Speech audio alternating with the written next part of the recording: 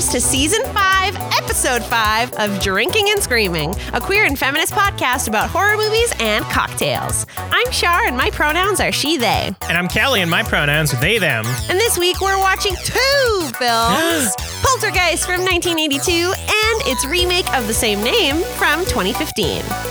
But first, we have an inspired cocktail creation that we made to match the mood and themes of the movie. And I hesitated there because this time I did not make it at all. But this drink is meant to be enjoyed the minute you move into a haunted home.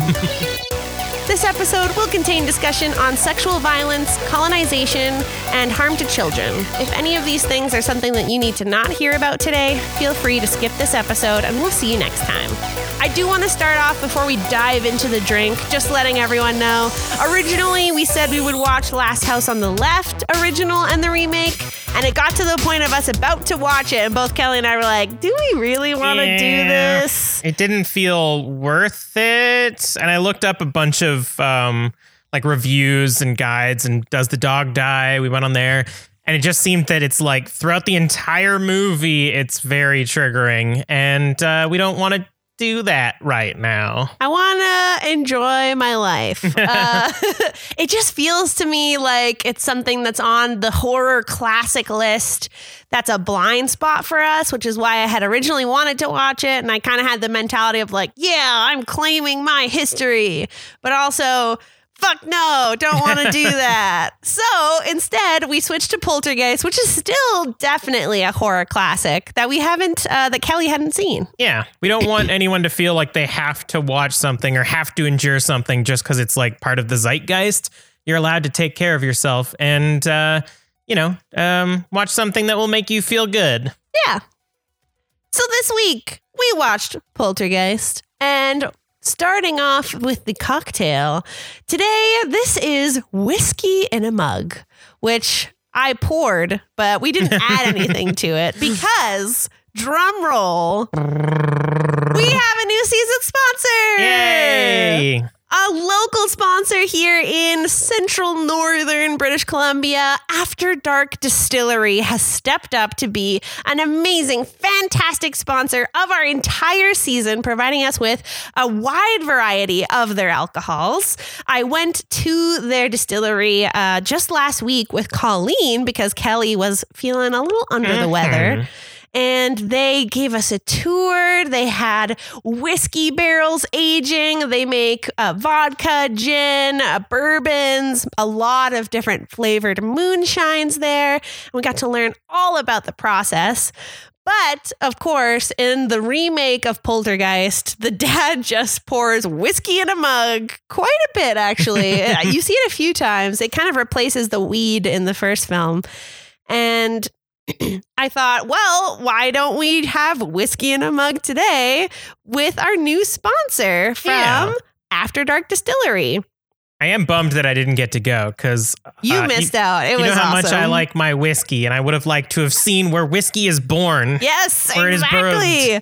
What we are drinking today is their Monashee Mountain Whiskey, which is handcrafted in British Columbia. It's got a 40% alcohol, and we got the 750 milliliter one. And I will say to everybody that this is very limited edition right now because they had just started out, and in their second year, they didn't barrel any whiskey because they were testing out the success of their new business. They didn't want to put in too much if nobody was going to be buying their product.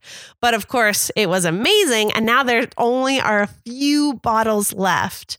And we got one. Yeah, we did. And you guys can get them too in a bit. In a year, there will be more whiskey if you're unlucky and miss out on the remaining bottles that they have left. So buy quick.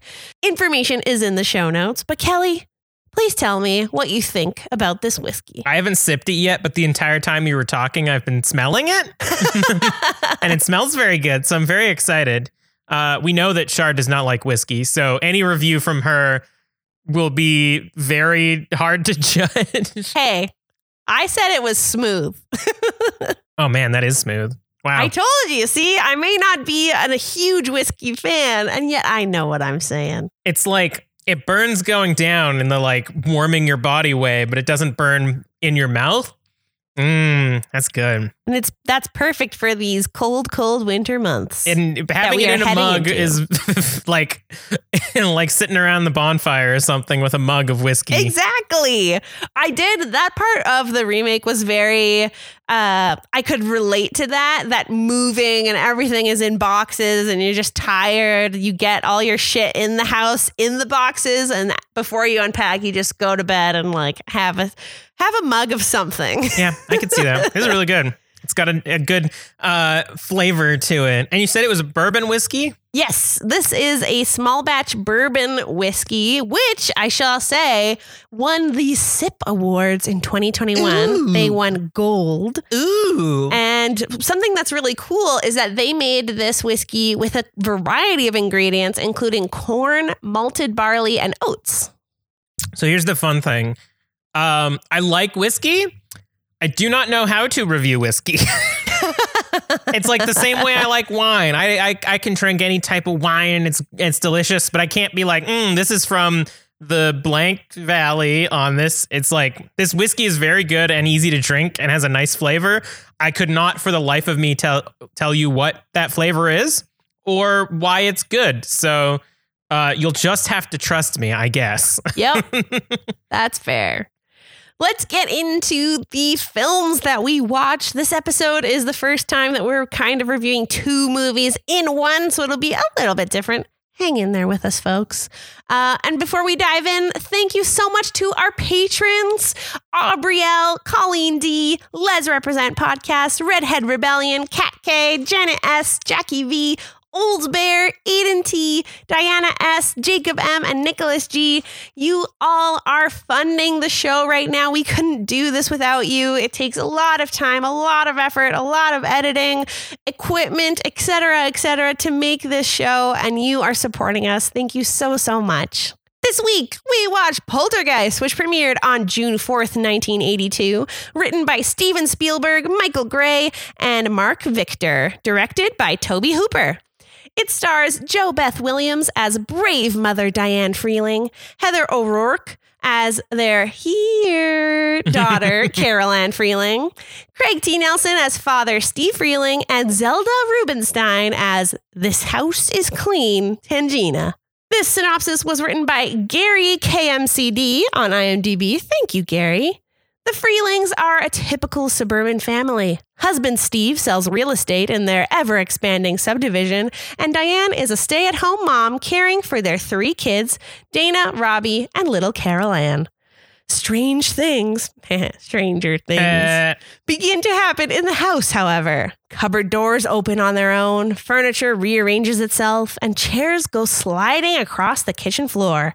It's a bit of a whimsy at first, but soon becomes deadly serious when Carol Ann vanishes into a nether world, where oddly, she can only be communicated with through the white noise on their television.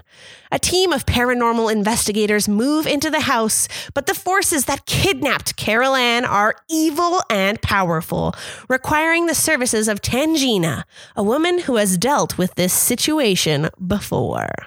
So Tangina comes in and helps the family rescue the daughter by using a rope system that goes through the entrance and exit of the other world, the other side, the astral plane, whatever you want to call it.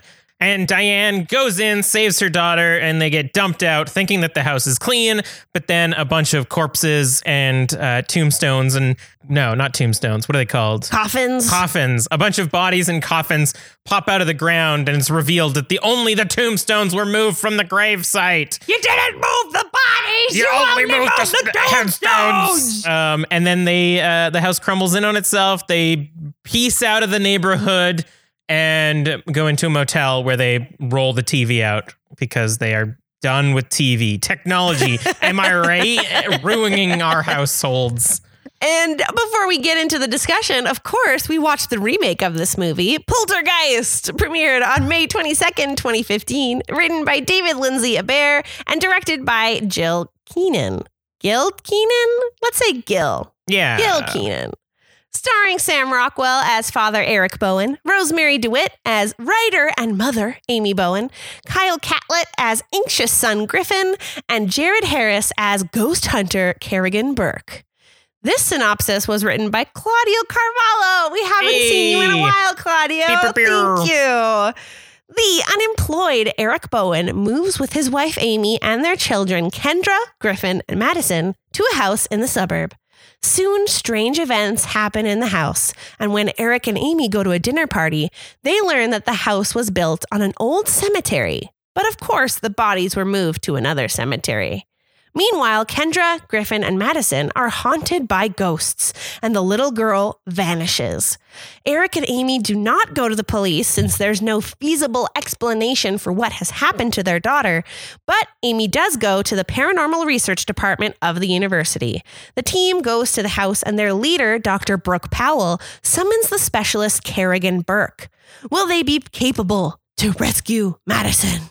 Yes. They do the same thing with the rope, only this time the sun goes in to save the daughter, and they plop themselves out of the astral plane. And then as they're driving away, basically the same thing happens. A bunch of spooky ghosts reappear, pull them back into the house, and try to murder them. And then Kerrigan jumps into the astral plane and does something, I'm sure, that causes the house to crumple and explode and shoot out into a laser into the sky. And the family escapes. And then we see them about to buy a new house, only there's a tree just as old as the other one. So they say no, and they drive away, and everyone laughs. I did think it was interesting at the end of the remake. They also had the telephone or electrical towers that showed the electricity flying through, like, you know, in case there's a sequel going somewhere. Unless we do in case we do Poltergeist the remake, the sequel. Yeah. Kelly, do you have some thoughts? Yes, I do. So the way we're going to do this is we're going to have one thought about the original, one thought about the remake, and then sort of a thought about comparing the two of them. So my original thought is that I was very surprised about the scoring and how odd it was. I sort of expected the movie to have a more sinister soundtrack, but it sounded more like many other Steven Spielberg movies. Okay, yep. It had like strong E.T. and Back to the Future vibes. Which is funny because this was actually not scored by John Williams. Exactly. I looked that up because I was like, was it John Williams? It's got such a strong John Williams like inspiration, I think. Yeah. Which to me made it not even feel like a horror movie. Okay, totally. I could see that. Like there was some moments like the melting face and the maggots and stuff like that were like spooky, but no more so than like Indiana Jones was when the Nazis open up the Ark. So like growing up, I was told Poltergeist is so scary. It's going to haunt your dreams and you're going to be scarred for life. And then watching it was almost kind of just like a family movie with ghosts, I guess. And I really equate that to the scoring of the movie. I feel like if somebody redid the music of this movie just as like a thought experiment, they could easily make it like 100 times more scary just through music alone. Yes, I agree. Also, I just sipped some of my whiskey and my eyes are burning. My cheeks are getting a little bit flush already. So if I get heated about my points about these movies, you know why. But yeah, so it was like there were so many points in this movie where I feel like I could have been scared, but because of the scoring, it all terror was taken out of the scene. Yeah, it sort of felt very childlike to me. I think it was sort of based around the character of Carol Ann. Yeah, like her point of view was definitely the way we were supposed to be watching the movie, I think. Yeah. Even to the end when the credits start rolling, it's a song with like a single child going, That's just Rosemary's Babies. Yeah. Is that Amityville or Rosemary? I can't remember. Yes. And, yes. But yeah, so I just thought that was really interesting. And I don't really know if it was intended to be scary. Like, I don't know if Steven Spielberg wanted to do horror and then sort of like, but like his own vibe of it.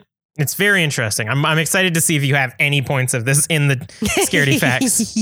And that's my points on the remake is that there were only really two things that impressed me in this movie. I think overall it was kind of like, all right, vanilla milquetoast sort of late 2010s. Yep. But there were two shots in particular that, like, even while we were watching it, I was like, wow, oh, cool. I didn't expect that.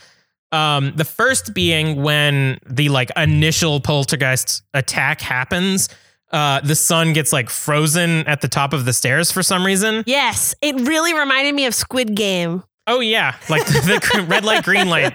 Allie is just standing beside or behind him. But that wasn't the impressive part. The impressive part was the tree dragging him out of the window. Yeah, that was cool. It makes sense to me that they wanted to ramp up such like an iconic moment of the first movie. So the way that this shot happens is he's sort of like standing over the staircase, frozen, and the hand of the tree grabs him and then pulls him through the hallway. And the way the shot is done is it's actually the camera flying through the hallway with him, following him up the stairs into his room out of the window. And just the visuals of that were so cool that I was momentarily impressed before going back to my default vanilla milquetoast. Yeah, base level interest in the movie. This scene for me, it did stick out as well as a highlight of the remake because it, for one of the only scenes of the film, I found elevated the stakes. The kids are alone with their older sister as babysitter. The parents are out and they're out for a while. He's up in that tree being flung around by the ankles for quite some time. Let's not even think about the physical damage. He's also dropped to the ground, but he's like lightly dropped. He kind of like hits but he's fine at the bottom. He doesn't even have any blood or scratches or anything. But the emotional trauma of what has occurred is deep rooted in this kid. Deep rooted? Huh? Deep rooted? That's what I said. He got eaten by the tree in the original, which I honestly think is much more traumatic than sort of being grabbed a bit. And grabbed a bit, flailed around. But the original was yes and got flailed around and got fucking ate by the tree. That's true. The second shot that impressed me of the remake is near the end after they think that the house is clean. Their car gets flipped and pulled back into the house. And there's a shot of the daughter just sort of standing in the middle of the frame and it's like pulled back quite a bit. And my expectation was like, oh, she's fine. And then we'll see a spooky ghost crawl up behind her. But like in a split second, she's yanked by her feet upside down and pulled up the stairs, which was just so startling. And like looking back at it, it's clear that it's like a CGI child being flung around. Yeah. But it was in that moment, it was just so impressive that they took what I thought was going to happen and literally flipped it on its head. And it was so fast. Oh, yeah. I think that was what made it really effective as well. It kind of caught me off guard, similar to another movie we've watched recently, which is still coming up. I was going to mention the scene, but we haven't reviewed it yet. Yes. Spoilers. Anyways, so that being said, my comparison of the two, having watched them basically back to back, is that they're both very boring. That's the most consistent quality I think that they both have. They have cool moments here and there, but I don't think it makes up for the fact that like the original had extremely weirdly long scenes that didn't need to be drawn out as much as they were. Mm-hmm. Some of them I understood where they were like trying to establish the family life. They all like play well together and like just seeing the kids at the table, or when the mom has her bath, it like lingers on her for too long. But I kind of realized that that's supposed to draw you off of like, oh, everything's safe now. So she's having this bath. It's no longer scary anymore. But there are just so many that were just drawn on for no good reason. You really could have shaved, especially I found in the original, like 30 minutes off that film. Hell yes. Like so many shots of the family sleeping for no reason. So many shots of like people just sort of sitting there observing things. And again, like I know some of them are for, this is the calm before the storm kind of thing. Yes. But there are fucking too many. And the remake was just so, as I said, vanilla. The family was so boring and cookie cutter. They all had the generic stereotypical roles of a family. Even though the husband wasn't working, he very much was like, I need to be the breadwinner. You can't work. Yeah. He tried to be supportive, but there's only so much you can do when you're like, I'm not getting a job. Yeah. And your partner's like, I guess I should work too. Like, I liked their relationship in the original. There was never a moment of doubt between them. They were both a team that were working together. Yeah. And it was a very like abnormal family, like from media perspective. Like they were partners who loved each other in the original, which is so abnormal. What? No ball and chain jokes? Wow. But then, yeah, you get the remake and it's like, okay, it's Poltergeist set in 2015. I get it. Yeah. And then it's just like checking the boxes with this very dull, boring family that I just really didn't care about. Very American Dream family. Yeah. It's sort of, even when the action happened, it sort of just felt like a Universal ride where it's like, la, la, la, everything's fine. Oh, we're going up the tree and sliding down the roof. Whoa. And then the kid flies out at your face and you're like, I almost got hit. Oh my God. And Except then the for movie the ends. Mummy, because the Mummy ride at Universal is the best ride ever. I'll go on it a million times. It's also like 10 seconds long, which makes it the best ride in Universal. I don't need fucking moments between the beats where it's like, oh, Spider-Man, you've got to save these people who are on this Universal ride because the Scarecrow, the Green Goblin is on the loose. Look out for the Green Goblin, Universal ride goers. And then Spider-Man flings around for a bit.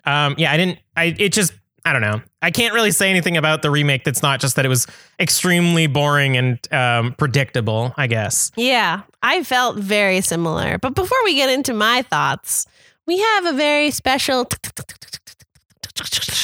This is the real deal. Real deal. So my mom was alive when the original was out. So she watched it. So her review of that would be nigh useless, is what she said. So she only did the remake. So this is her review of the remake, which none of us had seen before doing this episode. Mm-hmm. So her review is, Poltergeist 2015 is a great example of why some movies should never be remade. The acting was so bad. Giving original women-led roles to dudes was so disappointing, and the storyline was so weird. How are they able to buy a house with no jobs and bad credit? And 1 second the son is scared shitless of everything, and the next he's like, whatever. Please tell me the secret because I'm over 50 and terrified of the kinds of things he was seeing. The jump scares definitely made me pee a little, but was it really worth it? No. My advice is to fast forward to the last 10 minutes because those are the only minutes worth watching. I give this pathetic attempt at a remix 2 stars, and only because they continue to scare me with the faceless kids, closets, and cool paranormal effects. Oh yeah, that closet kid was kind of spooky. Yes, that's true. Where you like, but again, that was like, oh, a kid hanging out alone in a closet and the dad slowly going up to her. Definitely going to be a jump scare. Yeah. That's a very good review, I think, from Colleen. It was funny because there were a few moments watching this film, we watched it all together, where she did jump and scream. And Kelly and I looked at each other and I texted them and I was like, I'm really bored. Yeah. I think she definitely went in with higher expectations of having it be scary. Mm-hmm. And then by like halfway point, she's like, oh, nothing's really going to scare me. And then the faceless kid jumped out and she was like, ah, damn it. I almost made it through. Yeah. It's time for Whispers from Beyond. She's ready. We can add in whispers. I don't know why I did it myself. Yeah, we already have whispers. Now there's an added layer of Char whispers. It's the whiskey getting to you. So today we are talking about the Pick Me podcast review that just came out by TJW. They have a show where they review podcasts that they listen to, and sometimes they ask the hosts onto the show. Spoilers, we are going to be on the show in October, on Halloween, October 31st. On the Halloween day. And he gave us such a nice review. It's in an episode baked in with Real Horror Show, our friends that did the Halloween Kills episode with us. And You just were so kind. You gave us so many nice thoughts. And I hope that everybody on our show goes and listens to the Pick Me podcast and find some new shows to also share your love with. Mm-hmm. Thanks, TJ, for the excellent review. We appreciate it. Yay.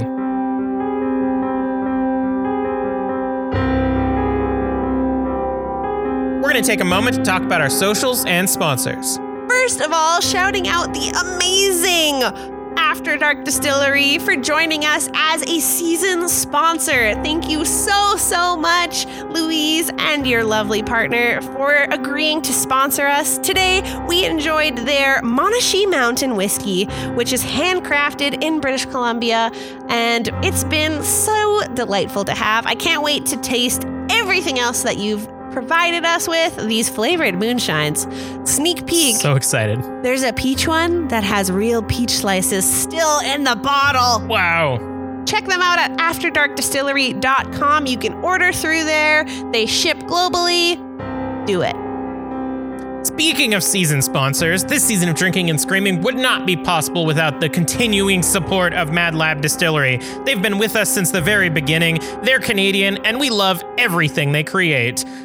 We still have just like a big collection of their stuff. We've got so many bitters. I keep making all these drinks with bitters. They're great. If you want to be a fancy person who uses bitters in their cocktails, you can. It's easy. You can get their amazing products at a private liquor store near you or at madlabdistilling.com. Evil Amy sent us a little Bubba keychain. So cute. He is so adorable. He's like an inch high. I'm holding him in my hand right now. He's got his Leatherface mask on, chainsaw at the ready, Texas Chainsaw Massacre, of course. You can bring this little Funko Pop cannibal with you everywhere. Get yours. They ship globally at evilamysterrorshop.com. And you can use code EVIL10 for 10% off your purchase. I really wanted to make a joke that if that Bubba sees himself on your keys, he's going to use Franklin's demise so that you drop them. That's the joke. I don't know. That's from Dead by Daylight. You can follow us on Instagram and Twitter at drink_scream, on Facebook at Drink and Scream, and you can email us at drinkingandscreaming@gmail.com. For more information and to buy some merch, you can go to drinkingandscreaming.com. I also would love to just give another shout out to our Patreon. Everyone who supports the show via Patreon, you get extra cool goodies. You get access to our bonus episodes that are our pre-fear. You get stickers, pins, merch discounts, and more. We have dialed back our Patreon rewards just to keep the show as stress-free as possible for us. But even if you have just $1 to spare, get yourself some great goodies and support the show. Patreon.com/drinkandscream. They're going back to the episode.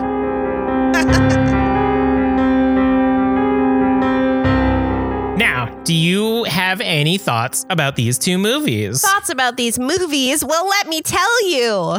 I had seen the original Poltergeist about almost a year ago now. Yeah, I feel like it. I think you watched it while I was doing something else. Yeah, I watched it during the panini at home, and the thing that stood out to me the most was the practical effects that were used. I found that they were very cool. The film came out in 1982.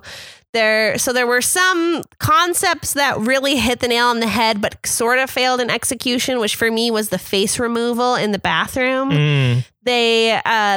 One of the paranormal investigators goes into the washroom and is busy staring at himself in the mirror, and slowly it starts to shift until it hard cuts to a totally dummy prosthetic head that they rip the skin off of, which, by the way, was Steven Spielberg's hands doing that. Ooh. But it sort of just felt a little kooky to me, that scene. But the other ones, like the giant ghostly skeleton that was used a few times, that was super cool. I really liked how they did it. And the concept of it was pretty scary. I feel like overall, the scares in this movie were original. And seeing it the first time, I knew that there was a remake, which made me very excited to see the modern use of technology and hopefully like elevating these jump scares or these horrifying things to view. But that leads me into the remake. I think the equivalent of the ghost hands that they did in the remake were the like shadow hands pressing up on the inside of the TV. Oh yeah, which were kind of a neat visual. That was cool. Yeah, it was also like a neat modern way of doing it. Yeah, they did though with the father. This time in the remake with the father, he had the face removing scene, but instead it was like he puked up sludge after drinking the whiskey in the mug. Came out of his eyes. Yeah, thank God I'm not puking up dead body sludge. This is still very nice to enjoy. But with the remake, I thought that the ghostly discoveries that the kids made was a very cool angle to go through. With the first one, it was very much Carol Ann and the mother sort of doing it together. This time it was more the kids on their own. Mm-hmm. And I thought that made more sense of why nobody would seek help. The kids didn't really tell anybody. They had like the electricity current in the closet where they had, they would touch the doorknob and like their hair would stand on end, and the TV with the actual shadows, like you were saying, Kelly, that was spooky to me. Very, very cool to see the daughter interact with the TV rather than just staring at it and saying, they're here. But she didn't deliver the line as good. No, she was just like, they're here. Which was funny. But all that to be said, also the dead creatures, this time we actually got to see the other side in detail. And that element of the remake was probably the biggest pro for me watching. I thought that was really cool. Like a 9 Inch Nails music video with all the bodies crawling on the wall and stuff. Yeah, okay. I don't know why, but it very much I was like, yeah, I feel like 9 Inch Nails would be into this.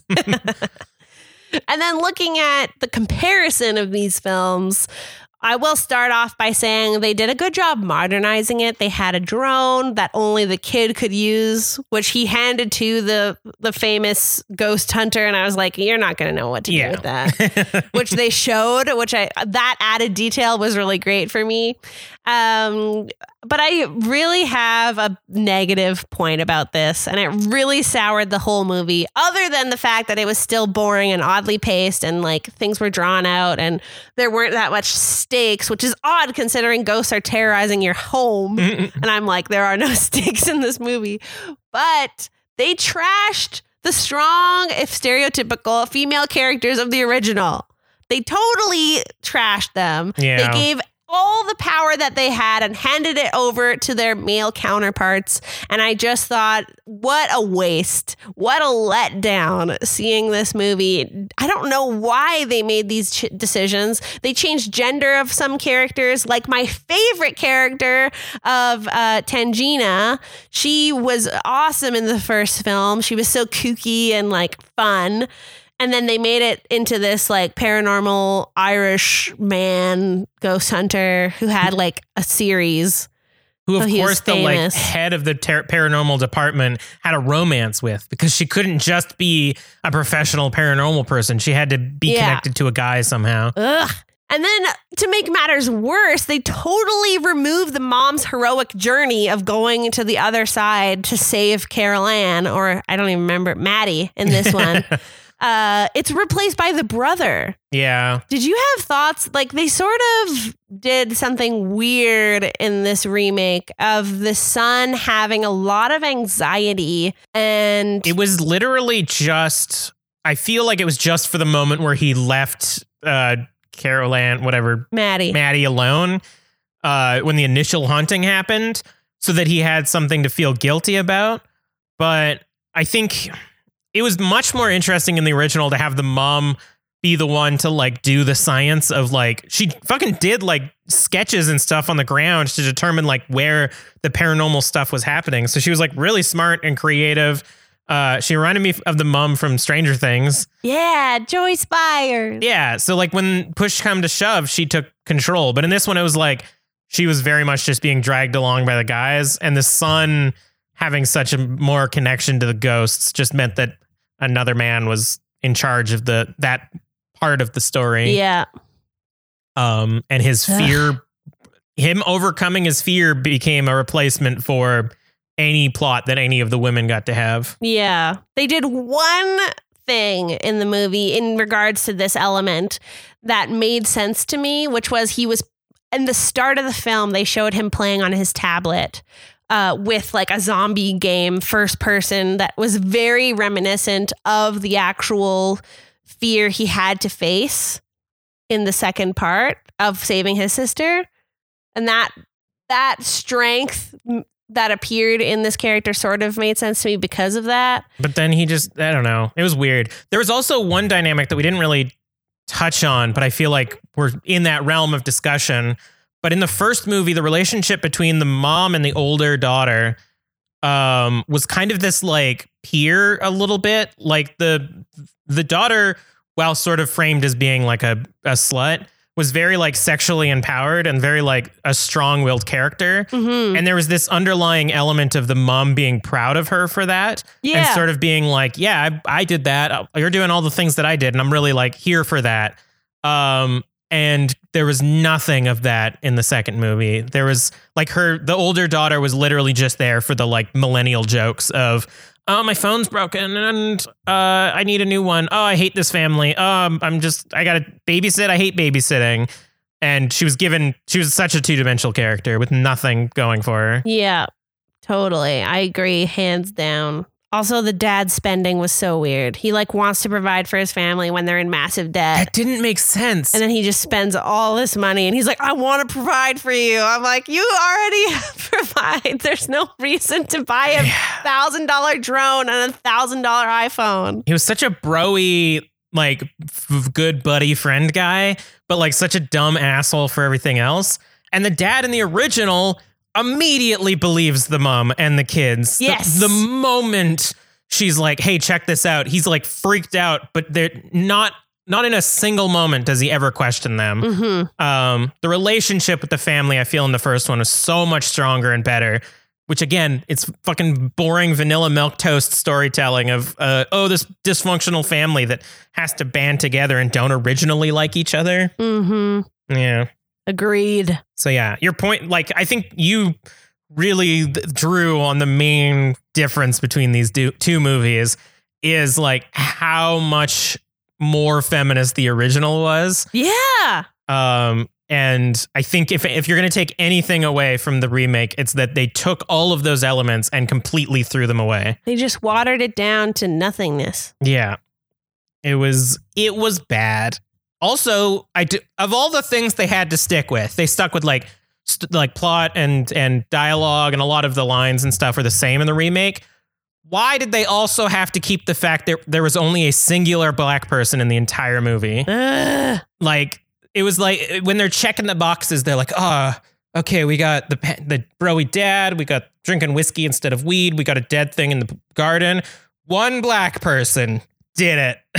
Huzzah! Huzzah! At least this character, they gender flipped to be a woman instead of a man. Yeah. But it's sort of like they had to do that because they stole the role of Tangina. They could only balance it so much. The first movie. I'm so mad. Ugh. Yeah, it was pretty bad.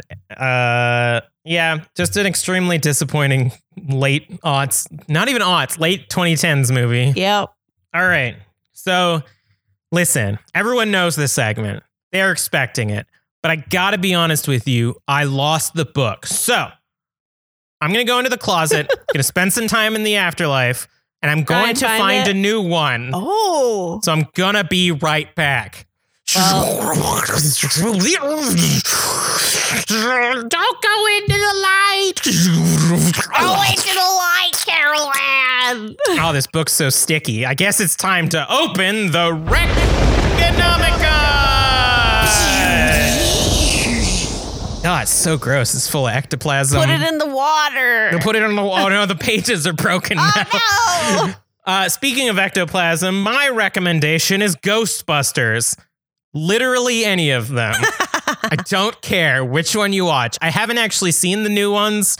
I want to. Yeah, me too. There's 2 new ones that we haven't seen. The one that apparently ruins everyone's childhood because there's ladies in it. Yeah, how dare they? And the one with Hard sarcasm. the one with kid from Stranger Things. Finn Wolfhard. Yeah, he's in that one. Yeah. So watch any of the Ghostbusters. The first one, I feel like people forget that there is a trigger warning for sexual assault. Yes, which that movie gave me nightmares as a child. So remember that going in, that it's not just wacky fun time adventure ghosts, but then watch a different one. They all one of the new ones. serve the same purpose.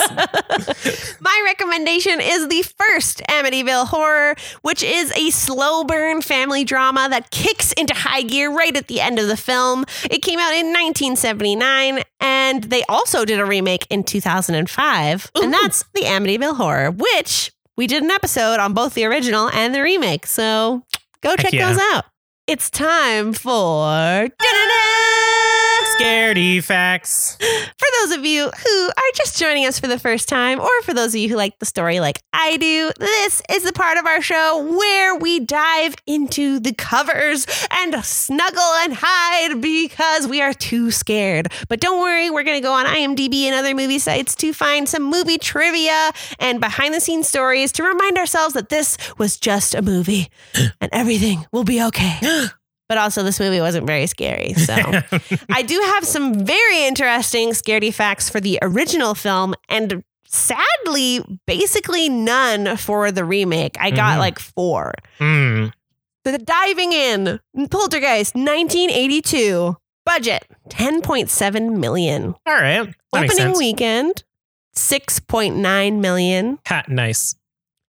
That's true. I didn't even think about that as I wrote that. But the worldwide gross is $77.1 million. Wow. Quite a big return on this film.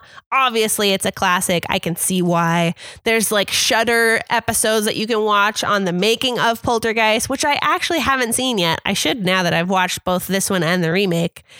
Diving right in, Heather O'Rourke, who played Carol Ann, kept the pet goldfish. Hey. That was the first scaredy fact I read, and I was so heartwarmed by that. So I'm so glad. Then diving right into sadness. Dominic Dune, who played the daughter, the older daughter, and Heather O'Rourke, who played Carol Ann, are buried in the same cemetery, Westwood Memorial Park in Los Angeles. On October 30th, 1982, Dominic was strangled by her ex-boyfriend in the driveway of her West Hollywood home. Ooh. It was because she refused to get back with him, which is something we hear so often with domestic violence. She died on November 4th at the age of 22, having never regained consciousness. Wow. And on February 1st, 1988, O'Rourke died of intestinal stenosis at the age of 12. Wow. Very sad. There are quite a few deaths in the Poltergeist cast. And I am going into a bit of detail here, as some of you may have heard of the Poltergeist curse. Yes, I hadn't until my mom mentioned it. I will speak a bit more about in a bit. But first, I'm Julie Chen. But first. God, please no. My Big Brother fan is showing. During all the horrors that proceeded while filming Poltergeist, only one scene really scared the actress who played Carol Ann. She had to hold on to the headboard while a wind machine blew toys into the closet behind her. And this was something that really scared the actress. She fell apart in tears. And Steven Spielberg stopped the tape, stopped everything, took her in his arms and said that she wouldn't have to do that scene again, which was nice. Oh, that's sweet. But real terror in her eyes when you see that scene. Speaking of real terror, at about an hour 35 minutes, when Robbie, who's Oliver Robbins, is being strangled by the clowns, the arms of the clown doll became extremely tight around his neck, and the actor started to choke for real. He screamed out, "I can't breathe." And Steven Spielberg and Tobe Hooper thought that he was just ad-libbing lines. And they were like, "Great, look at the camera." And the actor's face started to turn purple, and he literally was losing oxygen, could not breathe. Steven Spielberg stopped the shot and removed the clown arms from his neck. Wow. Saving the actor's life. That's quite a curse. Quite a curse. Going into the role of Carol Ann and actress Heather O'Rourke, she was chosen for the film when she was eating lunch with her mother and sister at an MGM commissary. Producer Steven Spielberg came up to them and wanted her for the part of Carol Ann, but she actually initially failed the screen test because she kept laughing her way through the audition, even when she was supposed to be afraid. Spielberg thought she was too young to take the part seriously, but he still recognized there was something special in her. So he asked her to come back for another audition. And this time she had to bring a scary storybook with her. And he asked her to scream. And she just screamed and didn't stop until she started crying and just bawling. And that was what got her the role of Carol Ann. Man, I want to go to an interview where I completely bomb the first round. They're still like, nah, we're going to bring you back. Yeah. And then she knocked it out of the park. Yeah. No, out of the park, I mean. Drew Barrymore, additional scary fact that I didn't actually include, was highly considered for the role of Carol Ann. And it was actually her audition for this movie that got her the role in E.T. Oh, cool. Yeah. Okay. Diving into this curse. So real human skeletons were used in the swimming pool scene since the crew decided it would be too complicated and expensive to get fake ones. JoBeth Williams was not made aware of this until after the scene where she had to dive in with all of these bodies was finished. The poltergeist curse is an urban legend based around the fact that there have been several unfortunate deaths of actors who appeared in the franchise, as I explained earlier, as well as other strange events. It's believed to be caused by the use of these real skeletons on set. The actress JoBeth Williams had a supernatural experience during the making of the film. Whenever she came home from filming, the pictures on the walls of her home were crooked. Definitely can't be blamed on the fact that LA historically has a lot of earthquakes. Every day. Every day there's earthquakes in LA. And every time she fixed them, they would hang crooked again the next time she got home. Maybe fucking hang them better. Zelda Rubinstein, who played Tangina, also had an experience when a vision of her dog came to her and her dog said goodbye. And hours later, her mother called her and told her that her dog had passed away that very day. Oh, no. Apparently, Zelda Rubinstein had a big connection to the afterlife, to the astral plane, which some say gave her a bit of extra consideration for the role of Tangina. I just looked her up on IMDb. Apparently she's in all the other poltergeists. Well, there we go. She's like the, what's the guy from Nightmare? Or no, what's the guy from Halloween? Dr. something, you know. Oh, yeah. Guy who's super horny for Michael Myers. Yeah. She's kind of like that, I would assume. I'm looking up his name because I can't not say it. Dr. Loomis. Dr. Loomis. Wait, she's also in Behind the Mask, The Rise of Leslie Vernon. Oh, apparently that was the last movie she made. Oh, I don't know if she died. Yeah. I mean, that makes sense. That was the last movie she was in. We got to watch that again. I love that film. Yeah. It's spooky season. It's perfect. If actually, another shout out, if you do want to experience the Behind the Mask drinking and screaming perspective, you have to go and listen to Rosemary's Ladies. Yeah. They did an episode on it and we were there and it was fantastic. Mm-hmm. Diving into Poltergeist 2015. Budget, $35 million. Opening weekend, $22.6 million made. Gross worldwide, surpassing that of the original Poltergeist at $95.4 million. Wow. That's surprising considering how bad this movie was. Yep. I think the hype was real. Yeah. I think horror fans, I mean, if I was more baked into horror at the time, I would have totally gone. More baked like the original parents? Yep. All right, let's get through these shitty, scaredy facts. I apologize in advance. Director Gil Kenan stated that the house they filmed in is haunted. Whoa. That was all the information I could find about that. It's just, generic content. Rosemary DeWitt, who played the mother in this film, wanted to do it because she experienced the engaged and lively audience reaction at the premiere of The Conjuring, which she attended because it featured her husband, Ron Livingston, who plays the dad in The Conjuring. Oh. And she was like, yeah, I could use that. I could use some real fans in my life. Yeah, I could do that. Yeah. The Conjuring. Yeah, I can do that. Yeah. What a comparison. Yeah. Poltergeist, Conjuring, same difference. The bumper sticker on the Bowen vehicle during the last scene of the film says Hooper High School. This is a direct reference to Tobe Hooper, who directed the 1982 original. I was really afraid that was going to be a blink and you miss it moment. Blink and you'll miss it. They talk about him being a high school coach in the beginning of the movie, and then he does it. Whoa.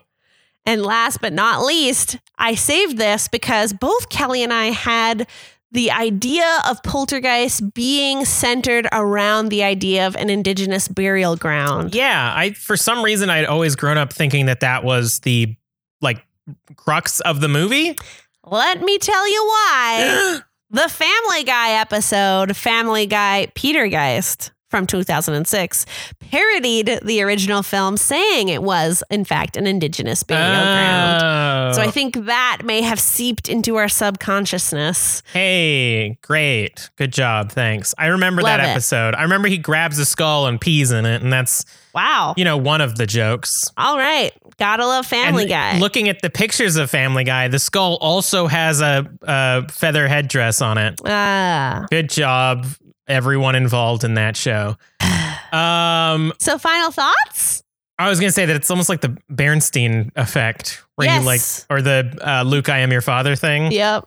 My final thoughts is that I think the idea has been done so much better in other movies, cough The Conjuring, which to me kind of makes the original concept lackluster, which I know is a cop-out and kind of sad, but watching the original and the remake, it didn't do the things that I've come to expect from these sort of movies well enough. Okay, yep. And the remake didn't do enough to differentiate itself to make me think any different about that movie either. I sort of am a bit different than you. The remake really fell flat for me, and that's because the concept of the original was so strong. I actually really liked the idea behind the original Poltergeist, of the effects that were used, of the scares, of the story beats. Of course, there was a bit more filler in between, but watching that made me excited to see the remake, to look forward to the great scares that could have come, but unfortunately they didn't. The pacing of both films really felt off to me, and the story was definitely dragged out. So both the original, unfortunately, and the remake, for me, are ones that I would skip. I prefer kinetic scares over potential scares. Well, that's been Poltergeist, a movie about poltergeists. Next week, we'll be watching, I'm so excited, Scooby-Doo from 2002. Ruh-roh. Yay! And remember, always stream responsibly. Thank you for listening to Drinking and Screaming. Drinking and Screaming is produced and edited by Charlene Bear. Our sound engineer and logo designer is Kelly Wright. And it's hosted by, yep, you guessed it, Kelly Wright and Charlene Bear. For bonus episodes, Patreon poll voting privileges, and exclusive rewards, become a patron at patreon.com/drinkandscream. Want a shout out? Review us on Apple Podcasts and we'll read your review live on the show. For more information, check out our website, drinkingandscreaming.com.